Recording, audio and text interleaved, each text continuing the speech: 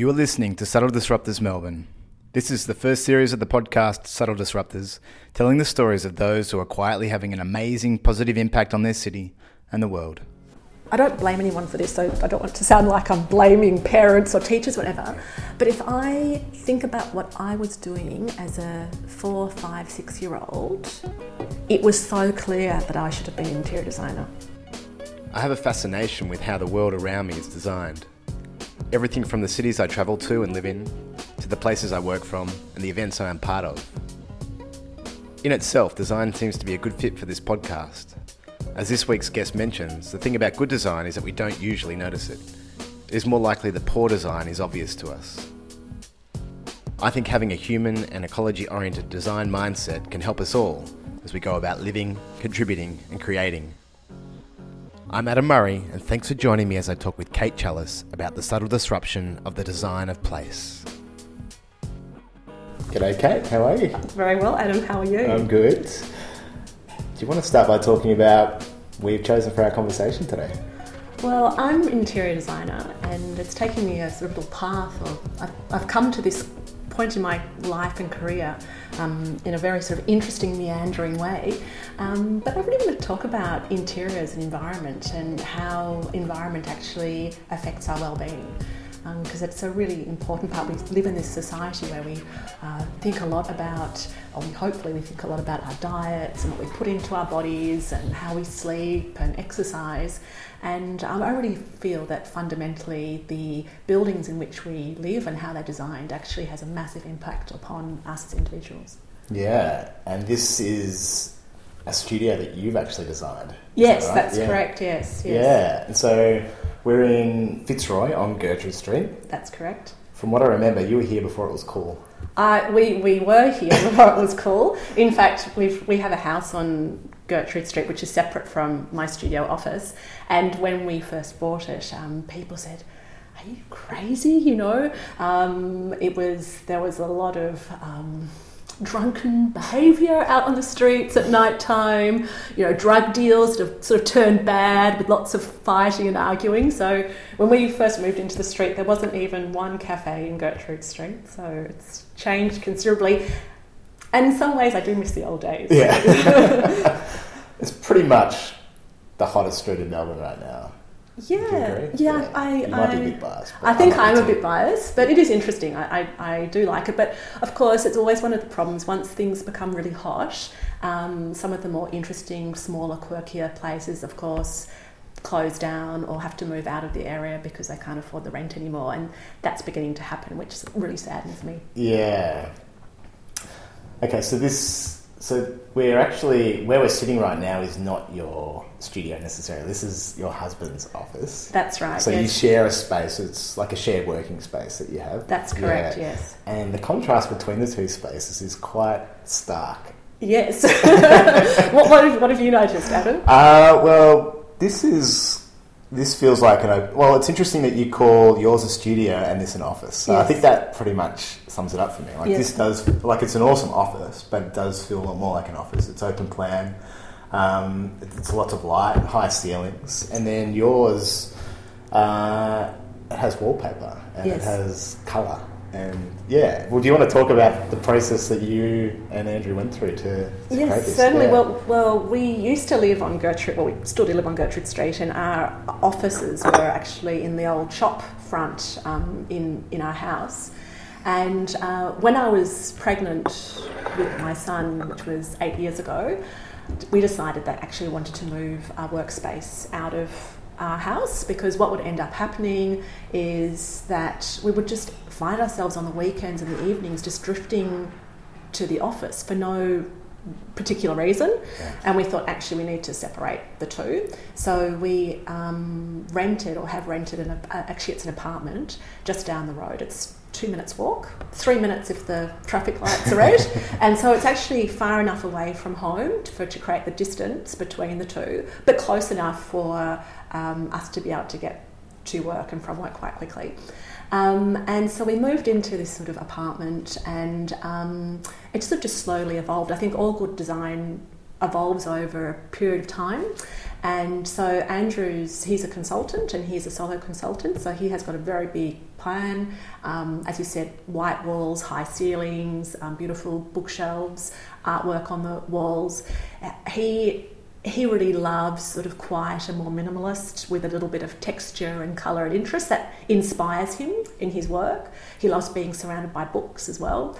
So I very much designed the space around his needs and what actually is going to enable him to be the most productive and inspired at work.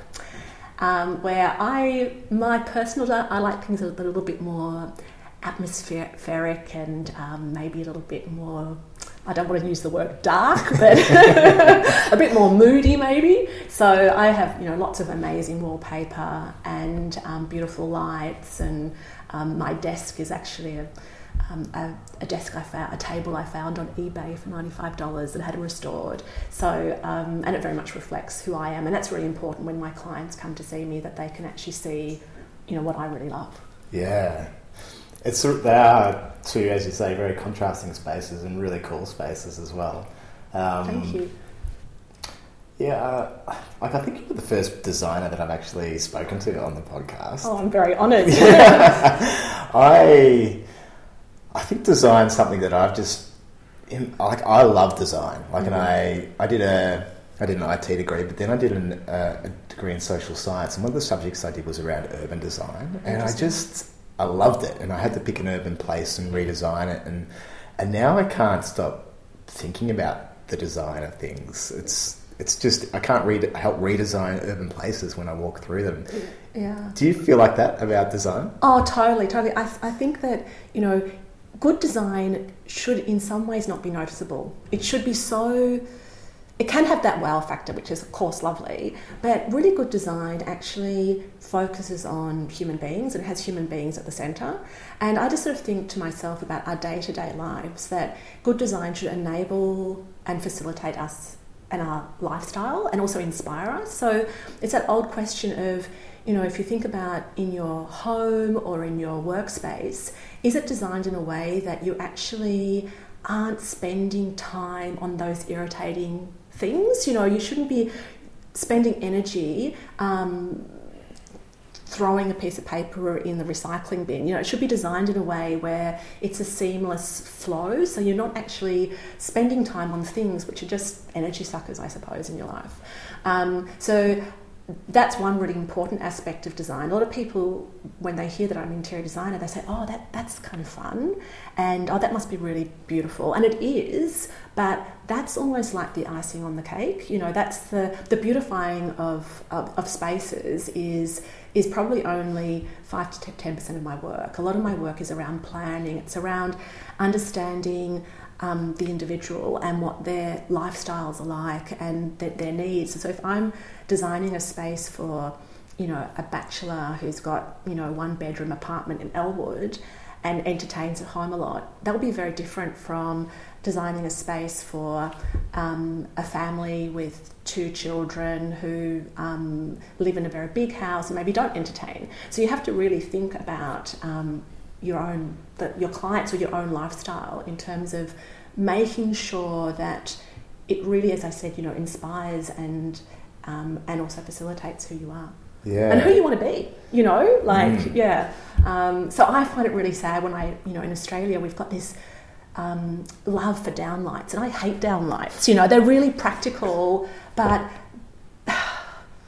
whenever I go into a space and I just see, it's flooded with downlights, I feel kind of sad because I think there's this missed opportunity to create this lighting, ambient lighting, which actually sort of is a mood creating. Yeah. Like uplights. That's like uplights and pendant lights, and I think it's one of the reasons I'm so sort of interested in this is because I was never trained as an interior designer. Right. Yeah, I actually have an art history background, and so I've come to this quite sort of late in my life, and I've come to it from a sort of point of view of recognising that the type of design I really love wasn't really out there. Yeah. Cool. All right, let's come back to your journey in a second from art history to design. Yeah. One thing I wanted to ask you is about just that process of say you were talking about, you got to tailor the design to the individual or the group and what their needs are. Do you spend a lot of time just hanging out with them, observing, or are you bringing a whole lot of just stereotypes? So this is a family and this is what I need to bring to it. Like, what is your process for creating that? Oh, it's a really interesting question. It's, no family is the same. You can have, every family composition is different and the needs of every family is different. There's never a sort of template of, if I have a client who's like, 2 parents, 2 children, that actually doesn't necessarily reveal much. Yeah. I spent a lot of time initially just meeting with my clients, meeting them at their homes, or even if it's not the home that I'm designing, if it's something that they're building, I still want to go to their home that they're living in at the moment. And I have lots of questions for them around, what do you love about your current house? What do you hate about it? What really annoys you? Tell me about when your home is finished, how will it look and how will it feel and how will it smell and what will you be doing there? Describe a day for me. Describe a morning for me during the week. Describe a weekend for me. So I really try and get a sense of how the person or people are currently living and how they would really love to live, because that's what's going to help them make really good choices. And I love that process, and then also making sure that I help my clients to stay on that track, because sometimes you'll see something that you think, oh my gosh, that's awesome, and it is a really amazing piece, but doesn't really necessarily fit into the big picture life that they're trying to create for themselves. And I think that's the difference between, doing it yourself. Often clients will just buy individual pieces without thinking about it as an integrated whole, where I think a designer actually tries to, or if you're good at what you do, you look at the whole design. You want to get a whole sense of the complete picture. So I even will say to someone, so walk me through, when you walk in the front door, what will you be carrying and where does that go? Like, where do you charge your phones? You've got your handbag and your kid's school bag and your lunchbox, and where do all these things go? So in fact, you don't do that thing of just dumping it all on the corner and then everyone falling over it, on the way to to wherever. Yeah. And I guess designing in a way, like maybe, I don't know how you do this, but I'm just thinking, people, when places were first designed, they didn't always have places to charge. They didn't need to charge their phones. But then how do you, how are you anticipating what their future needs are going to be as well? Yeah, that's a really interesting one. And so it's also about this thing about talking about, so family is a good example of not just talking about your current needs, but also when your children are 10 years older than they currently are, and if you're going to still be in this space, how can we design the space to make sure that it's going to work for two teenage boys, as opposed to 2 6 or 4 or 5 year old boys? Very, very different design dilemmas, but good design should have longevity to it. I always think about this with my grandparents. My grandparents, they bought art, and my grandfather was an art historian, and they had these pieces of furniture that they had made when they were first married, and it was a beautiful oak sideboard, a dining room table and a bed, and it was made by a local craftsperson who they knew, and they had this for their entire lives. And my uncle was born on the bed, and when my grandparents died, those pieces were still in their house. And I just thought there's something really beautiful about having pieces, like objects like that, for your entire life, rather than buying things that fall apart within 4 or 5 years' time, and then ditching them only to buy something else that doesn't have much longevity to it either. Yeah. Yeah, I love that story as well. Perhaps then that leads into, how can you describe your favourite transformation, or the favourite place you have designed up until this point? Like, what's something that you've, some of those principles that you were talking about at the start about the environment and the impact it has on the way we live. What's been your favourite piece? Oh, that's so hard to. That's a really hard question to answer. It's like asking a parent, who your favourite child is. Like every single project you love for different reasons. I think one of the projects I really had fun with was an apartment I designed for a single guy in his sort of mid to late 30s, bachelor pad, and he was just a joy as a client, just fun to be around, and we got on very well. And his apartment went from being something that he was embarrassed to have people over because it was... there was just stuff everywhere, and so we had to go through a big process of culling, of course, and that apartment went from being, a real eyesore, sort of in Elwood, beautiful part of Elwood, but early 70s apartment. And he has his fascination for New York, and he's a disability support worker, loves New York, goes to New York once a year, stays at the Ace Hotel in New York for 4 weeks and just enjoys himself. And so he said to me, Kate, my brief to you is to create an Ace Hotel for me at home. Yeah. And it was so much fun. So we knocked out walls, we opened up the kitchen and dining living area, and he has gone from being embarrassed to have people over to loving people coming and entertaining because everyone is so amazed and wowed by the space.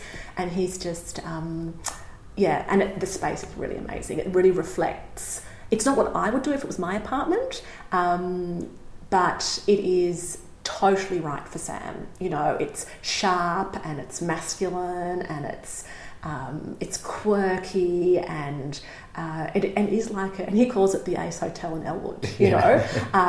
So I'm really proud of that. And that was a project I did 2 years ago. And he loves it as much as the day as he moved in. And that was a fantastic project, yeah. Really transformative, It's like the before and after photographs are just...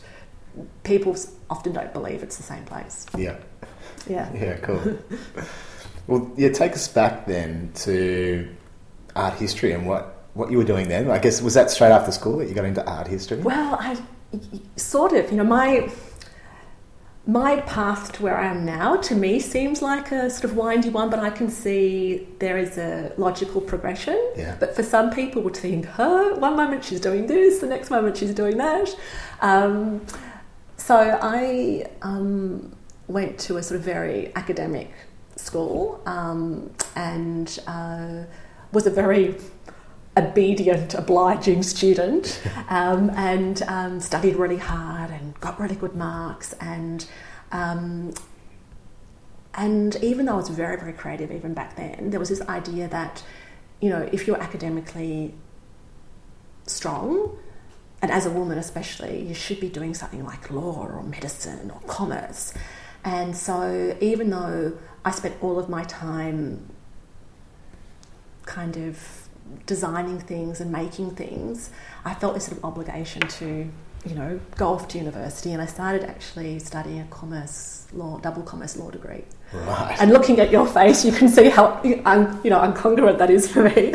And I hated it. I went from being like, a really good student to essentially just doing really, really badly.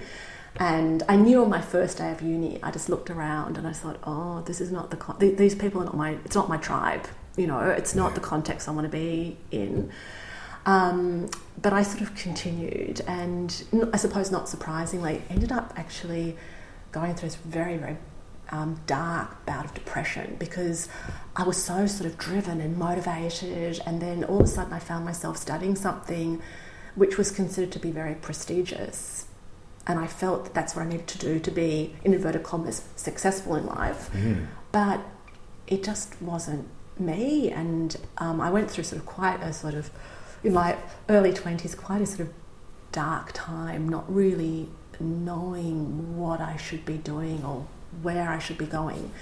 And ended up dropping out of commerce and law and study pure art, and really enjoyed that. You know, I did sort of history and languages and art history, and my grandfather was an art historian, and we were actually very, very close. And it was just, I ended up just doing the subjects that I really enjoyed and not worrying about where that was going to lead me or what I was going to do professionally, and just enjoy studying, like just enjoy reading and enjoy learning and enjoy being around like-minded people who are questioning life and interested in culture and history and art. And surprise, surprise, I did quite well because I was doing something I enjoyed, and was offered a scholarship to do my master's and PhD. And again, I just thought to myself, yeah, actually, why not? I'll do this. I don't know where it's going to lead me. I don't really care. I'm just going to do this. And so I ended up completing a PhD in art history in, it's very obscure, as all PhD topics should be, in early Renaissance, so early 16th century illuminated manuscripts. So these are books that have got paintings in them, essentially. And it meant that these books were sort of luxury objects, and they spread all over the world. So I had to go to, you know, the Getty in LA, I got to go to New York, to Venice, Rome. All paid for as part of the PhD? Well, yes, but on sort of, I had a scholarship for the travel, but I also had to work, so it wasn't like, you know, a cushy lifestyle. Yeah. But I had some money, but I had to work in order to sort of spend on pay for the travel. Yeah. And of course, the travel and the accommodation was pretty basic. I remember in Venice, for example, staying at a convent where I could stay for the $5 a night, and there were, like, it was, I always felt like I was at you know, I was on a movie set for Annie, because there were, like, you know, 50 women or young women lined up in a dorm with little beds, and the nuns would turn off the lights at 9 o'clock. And that was, you know, that was travelling as a student. But, you know, I think back on those days and I think about them in quite sort of, you know, romantic ways now. Yeah. But, you know, it's what you do in order to make your money stretch. And and I really enjoyed it. You know, I travelled and I studied, and, you know, it was hard. It was a really hard slog, because a PhD is, you're very isolated, and it's very much something that, you know, you're doing by yourself. And but it gave me a lot of discipline in terms of, I realise now, running my own business, that a lot of the skills that you need to run a business I sort of learnt when I was actually doing my thesis. And I knew, even when I was studying, that as much as I enjoyed that period of my life, I knew that I wasn't going to be an academic. It wasn't the thing for me. And at that time, I started actually doing yoga, and wherever I travelled, I would always go and do a yoga class if I was in New York or in London or wherever.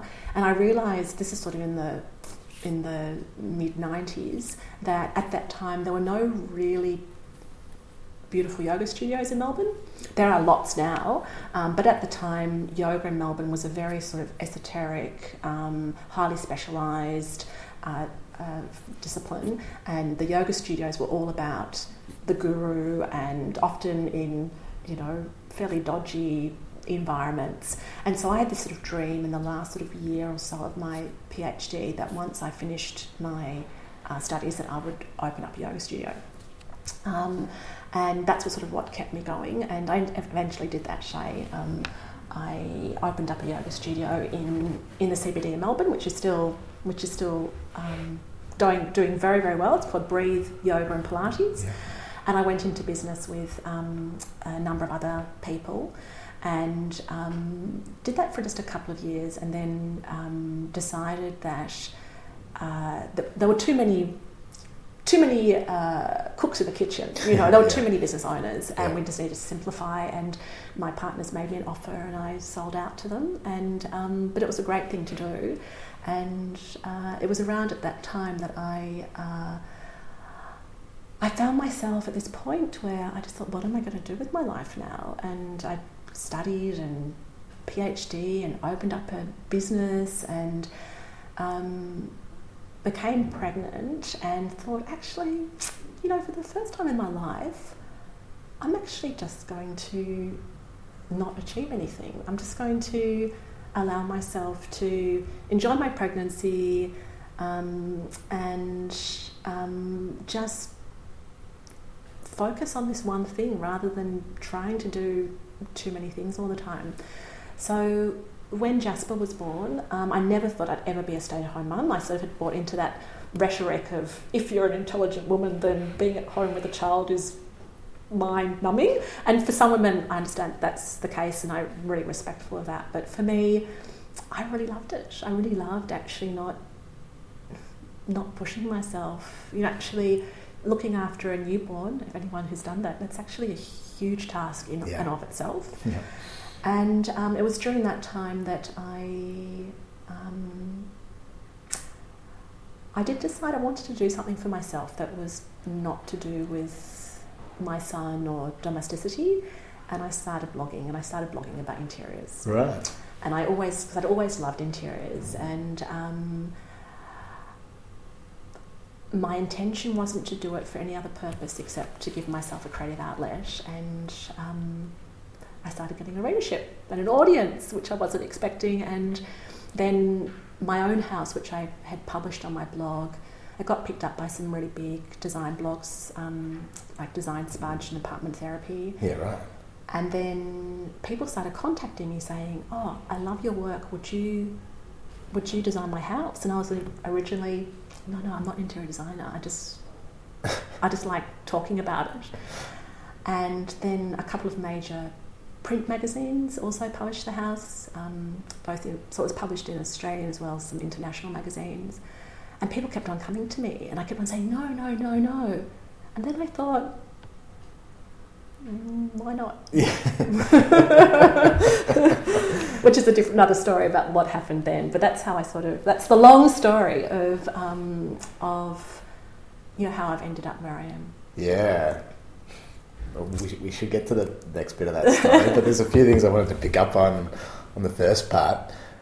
I think you're like a world expert in a particular illuminated text. Is that correct? Yeah, that's right. Yes. What is that? Tell us about that. It's a book it's actually a really interesting book. I think it's interesting. It's called the Rothschild Prayer Book. So it's a prayer book that was made in the early 16th century. We don't know for whom. I first saw it when it was still in the National Library in Vienna, and this was in the early 90s when I was still an undergraduate, and it was actually Nazi loot. So the Nazis had taken it from the Rothschild banking family in Vienna, and it was handed, and it was in the National Library until 1999 when it was handed back to the family and sold at auction, sold off to someone. Cutting a very long story short, it was re-auctioned a couple of years ago, and the Australian billionaire Kerry Stokes bought it. Oh, wow. So the manuscript's now in Perth, and it's really quite funny because at the time when I was studying this manuscript, there's no way I ever thought that it would end up in Australia, but here it is. Yeah. And you get to talk about that sometimes, is that I get to talk about that, which I love. I still have my finger a little bit in the art history. I still really love it. I think it's one of those things that, it's always going to be part of me. And it very much also influences my style, my design as well. It's very... if you have a look at the wallpapers in my studio, it's one of the wallpapers is this amazing Fornasetti wallpaper. It's a bit Roman. It's Rome. It's a compilation of Roman buildings. Well, let's talk about your influences, because it's pretty interesting that you didn't have an interior design background, but you obviously designed your own place, and you thought that you were capable of doing that, and you believed in yourself, and you did it, and you created something that people liked and was really cool. Where did that design impulse come from? And why did you create what you created?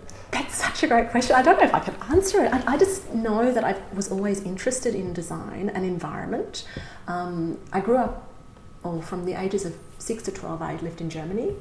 My father was had to move over there for work, and we lived in this house, and it was a really big house, and they had there was a big attic, and my brother and I had our bedrooms in the attic, and the attic wasn't like a beautiful attic, like it was, all the insulation was raw on the ceiling. So, and I had this massive room, and my parents had all of that, that spare furniture that you don't use was in my room, which sort of sounds like some people's nightmare, but for me it was fantastic, because this is when I was like 8 and 9 and 10, 11, I spent my childhood creating environments in my bedroom. So I was always like moving furniture around and, painting walls and I was just constantly creating environments. And I don't know why. It's obviously something that I have been, maybe just something I was born with. I'm a Cancer as a star sign, which is like the crab. So some people say it's got to do with that they like to build little nests for themselves. It's just something that I think also possibly because we moved a lot as a child. I moved a lot during my childhood, and so I was always constantly trying to create some kind of environment for myself that I felt was home. But I don't really have a good answer for that. It's just something I've always been drawn to. Yeah, I think that is a good answer. I mean, especially contrasting it with your experience of doing the law commerce double degree, right? And the how it just felt so incongruent with you, and you got depressed. And then the way you've come into design, you haven't had to even study it. Like, it's just been this natural extension of you, if you like. It's I think it's one of those things where I haven't studied it formally, but I've been interested in it all my life. And so, and I actually, when I decided to start my business, I had a moment where I thought, do I need to go back and actually qualify? Do I need to go off and do a course in interior design? And I decided that was not the best use of my time. Just thinking about my own, I had a similar experience in my early 20s when I first hit the workforce. Like I studied IT and then went into a consulting company, and I had depression for about 4 years, feeling stuck, and the incongruence, that word again with me, was stark. So I really, I empathise with what you were going through then in that period of time too. And then, learning just because of curiosity and interest, and just feeling free to follow that. I don't think I've really given my permission to do that until the last few years. Oh, interesting. So I don't know.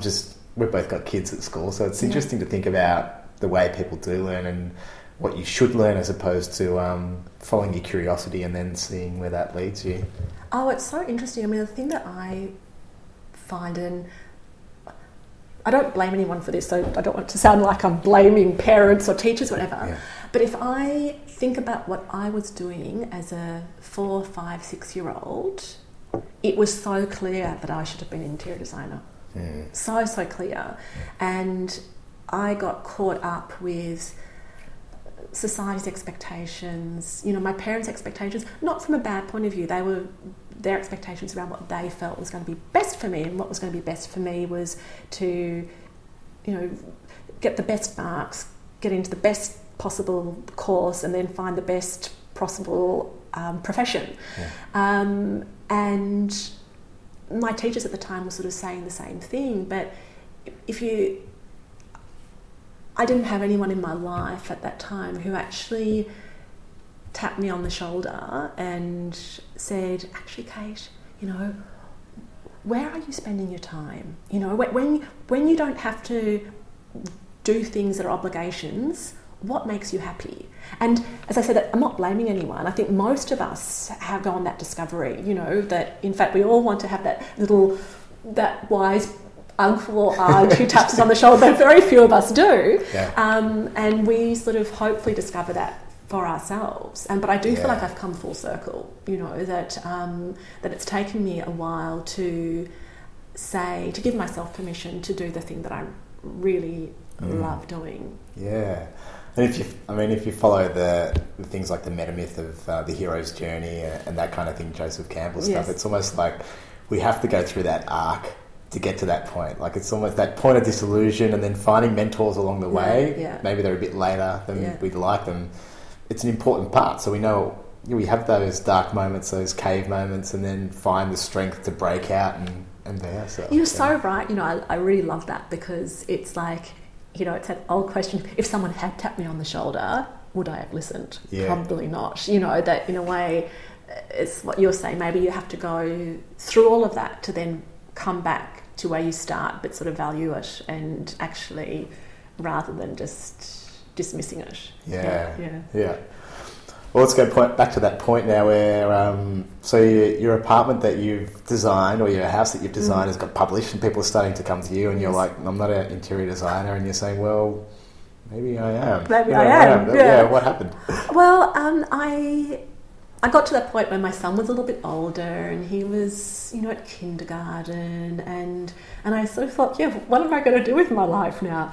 I always knew that I'd end up being a working mother. I couldn't see myself just being someone who, especially once my child was at school, to be a full-time mum, especially with a single child.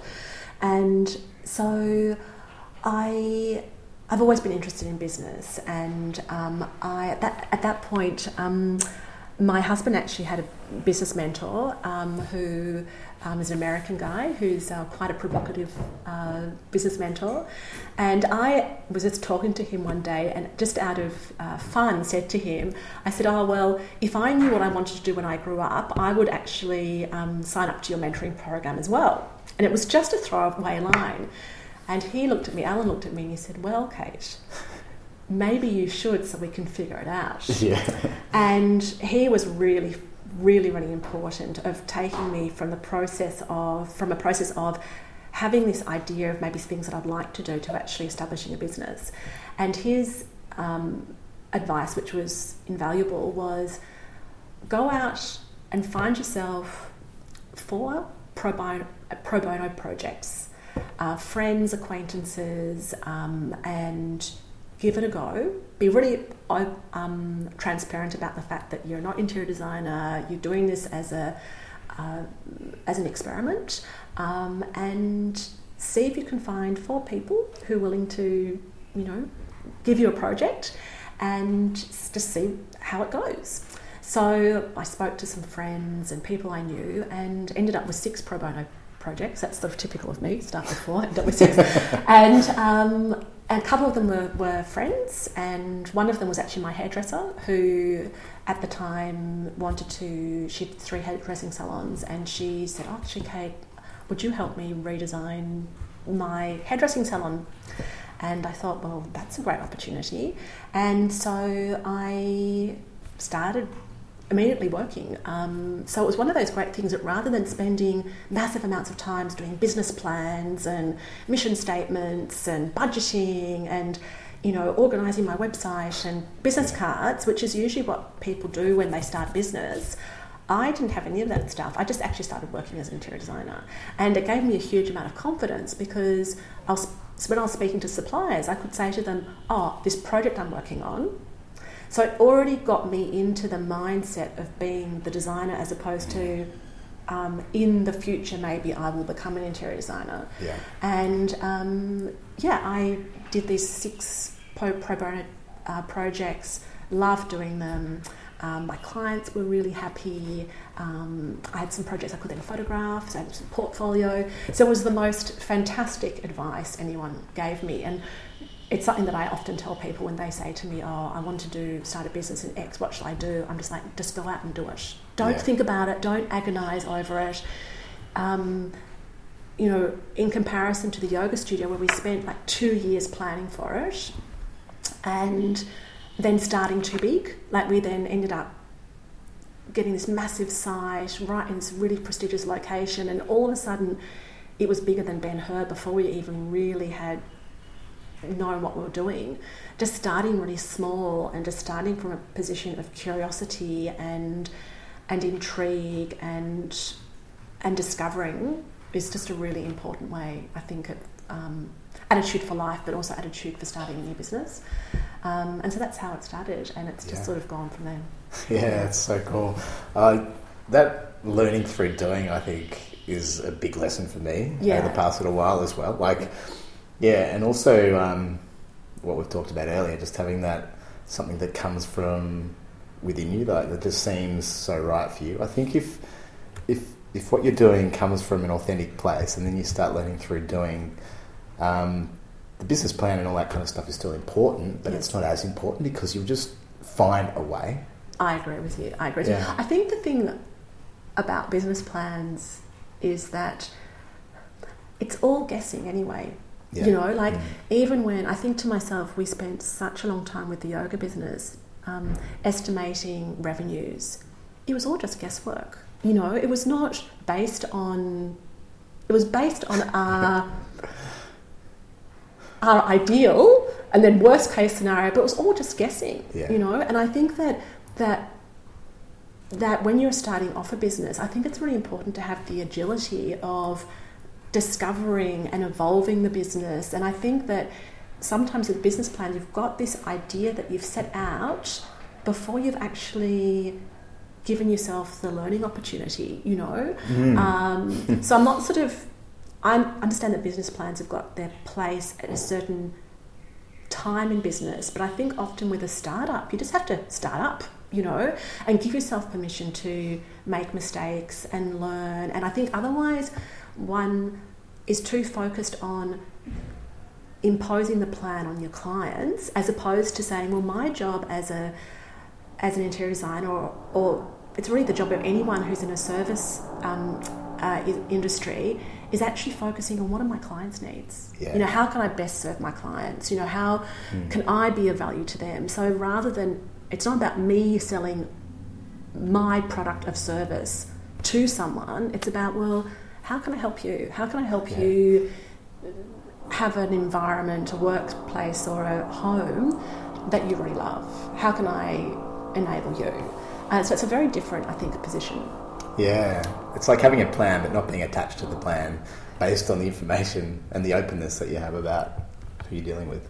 I think that's absolutely right. And no, even I think that's sort of fundamentally also who I am, who I try to be as a person, and I try and bring that into my meetings with my clients as well. So one thing that people often say to me is, "Oh, you don't have one style." A lot of interior designers are known for a particular style, and I think that's the biggest compliment, because I think actually my job is to help my clients evolve their sense of style and help them do the best possible design for what they love, as opposed to me saying, this is the path that you need to go down. You know, I heard with horror one of my clients saying to me that a friend of hers who's interior designer had decided that the house all has to be black and white and wouldn't allow the client to buy a particular piece that they loved. And I just think to myself, oh, that's not your job. You know what I mean? It's like, so I really love the fact that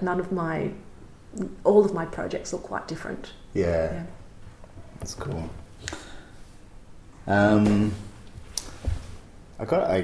a question I want to ask before my two last questions. Sure. And it's actually about Melbourne. Yes. And just from a designer's point of view, you know, what do you love about this city? Like, what stands out to you about, you know, the good things about it, maybe not the not so good things about it from a design point of view and a living point of view? Oh, look, I love travelling, but I love Melbourne, and I think one of the things that is so impressive about this city is the amount of artisans and craftspeople and creative people in this town. It's extraordinary, and it used to not be the case 15 years ago, but we have got remarkable lighting designers like Christopher Boots and Volker Haag and Porcelain Bar. They're all locally made lights and designed lights, and they're furniture makers and wallpaper manufacturers and rug makers, and these are people who are not just importing things from overseas but actually designing and manufacturing here in the city. And I find that is so exciting. In a way, we've I think it's almost it's the opposite to the rapid consumer culture of IKEA, that we live in this city where you can go to IKEA, but you can also go and buy these beautifully made and manufactured bespoke pieces in Fitzroy as well. I think that's really amazing. Yeah. And I find it very inspiring. I love working with local artisans and really try and support them as much as I can, and encourage my clients to think about local design as opposed to buying, we often think good design is Italian, German, French. And that's certainly the case, but we've also got amazing people here. Yeah. So there's two questions I've got for you as we start to wrap up now. The first one's about something you daydream about disrupting one day. You might not be doing it right now, or you might be dabbling in it, but something outside of design perhaps that you'd like to be part of disrupting. Yeah, I think I've really come to a realisation that I want to disrupt blandness in people's lives. I think we just sort of settle for things just because it's just the way we are, or the context in which we're in, and we think we've got to settle for something. I just think to myself, life is short, and it is about embracing opportunities and sort of living I don't want to sound too Oprah Winfrey, but sort of living our best lives, being really clear about what drives us as an individual or individuals, and what inspires us. And so I'm in my business now focusing more and more on trying to inspire people to sort of shake away mediocrity in their living spaces and their workspaces. And even if you're renting, there are things that you can do to actually make your house and your environment somewhere that you just love spending time, that enables you to dream, enables you to be who you want to be and live the kind of life you want to live. So I'm really interested in sort of being part of that sort of little shaking up and revolution of people's home environments. What are some of the things that represent mediocrity to you in that context? I think it's just sameness. It's about everything looking the same in terms of design. And I think at the moment, we are very much in this sort of design-led culture, which I think is on one hand really lovely. On the other hand, so many cafes in Melbourne, they all look the same. They do. They've got the blonde wood and the subway tiles and the industrial light fittings, and that's lovely, but it's like, let's do something that is kind of unique and that reflects individual personality. Yeah. So it's about having colours on your wall that make you happy. It's not about whether they are worthy for a magazine or whether even an interior designer, in inverted commas, likes it. It's about what inspires you as a human being. And I'd like to see more diversity in design that really reflects us as individuals. So, I want to be able to go into someone's space and get a sense of who they are as a person. Yeah, I like that too. And it's there is a Melbourne cafe look, like you've just described. And if sometimes I think probably it's safe. You're going to get in broadsheet, I guess, if you look like that. I think safety is it's almost like the death of good design. Like, people make a lot of bad design decisions because they fear. Oh my gosh, if I buy this, what happens if I'm going to hate it in 2 years' time? But usually, if you buy something you love, you won't hate it. Yeah. Usually, the decisions that one's regrets are usually the decisions you make out of fear and out of safety as opposed to out of passion.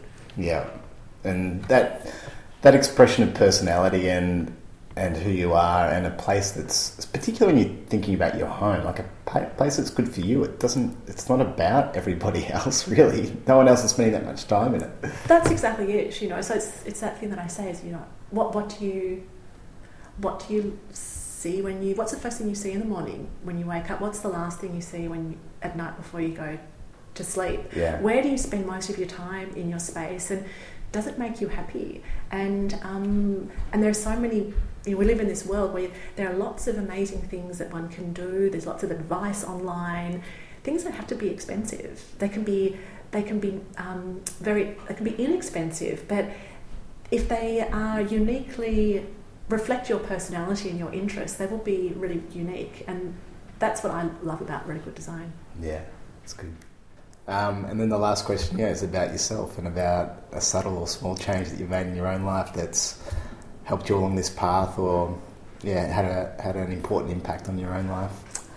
Well, I think I suppose it's, right now, this week, which I'm very excited about, I've been introduced to bullet journaling. Bullet journaling? Oh my gosh, Adam, it is amazing. So this has actually quite transformed my whole way in which I multitask and I create and I schedule and I plan. Yeah. So that's been, I feel like it's something really, really small and it's sort of subtle, but I feel like it's actually a bit like the tsunami effect for me. It's in a positive way. And I think apart from that, I'm just constantly trying to remember to be mindful of the here and now, and taking time to have conversations like this, with people who I find inspiring and people who think about the world in a sort of a mindful and soulful way. I think we spend so much of our lives rushing through. Yeah. I think that's a great way to finish, but I can't just leave it there. You have to tell us about bullet journaling. Oh, bullet journaling. So Google it. There are lots of videos out there on it. It's an analogue system, and all you need is a notebook and a pen and a ruler. And when you first look at it, it looks a bit complicated, but it's actually quite a simple system. It's a way that the philosophy behind bullet journaling is that, I know in my mind, I have got so much stuff I'm constantly keeping track of, and I've got a diary, and I've got post-it notes, and I've got little pieces of paper, scraps of paper where I'm writing shopping lists and all of these things, and I've got files saved on my computer. And the idea of a bullet journal is that everything's contained in the one space. So ideas for future travel, ideas for client projects, and the bullet journal has this particular system that's been devised that enables you to very easily track everything, track your activities, and basically be able to do brain dumps. And so it's quite liberating, because I'm finding that I'm realising how much stuff is in my head, just like constantly, and all of that activity in my brain kind of doesn't give me enough space to actually be in the moment, or enough space just to walk down the street and just observe what's around me. And I've realised that I want more of that in my life. I want some more just mental, like downloading all the files that are in my brain and create some more space for myself. Yeah, very good. Well, it has been awesome to sit here and take the time to have a soulful conversation with you. So thanks for sharing about design and about your life and letting us sit in this awesome space. Thanks, Adam. Hey, thanks for listening to this episode of Subtle Disruptors. I hope you got something out of it. I'd love to hear your thoughts on the show, including any suggestions you have for guests. You can get me on email through adam@subtledisruptors.com. And if you enjoyed listening and would like to be part of getting the word out about the Subtle Disruptors of Melbourne, a great way to do this is through jumping into iTunes and rating and reviewing this podcast. I'm Adam Murray, and I look forward to hearing about your own subtle disruption. Bye for now.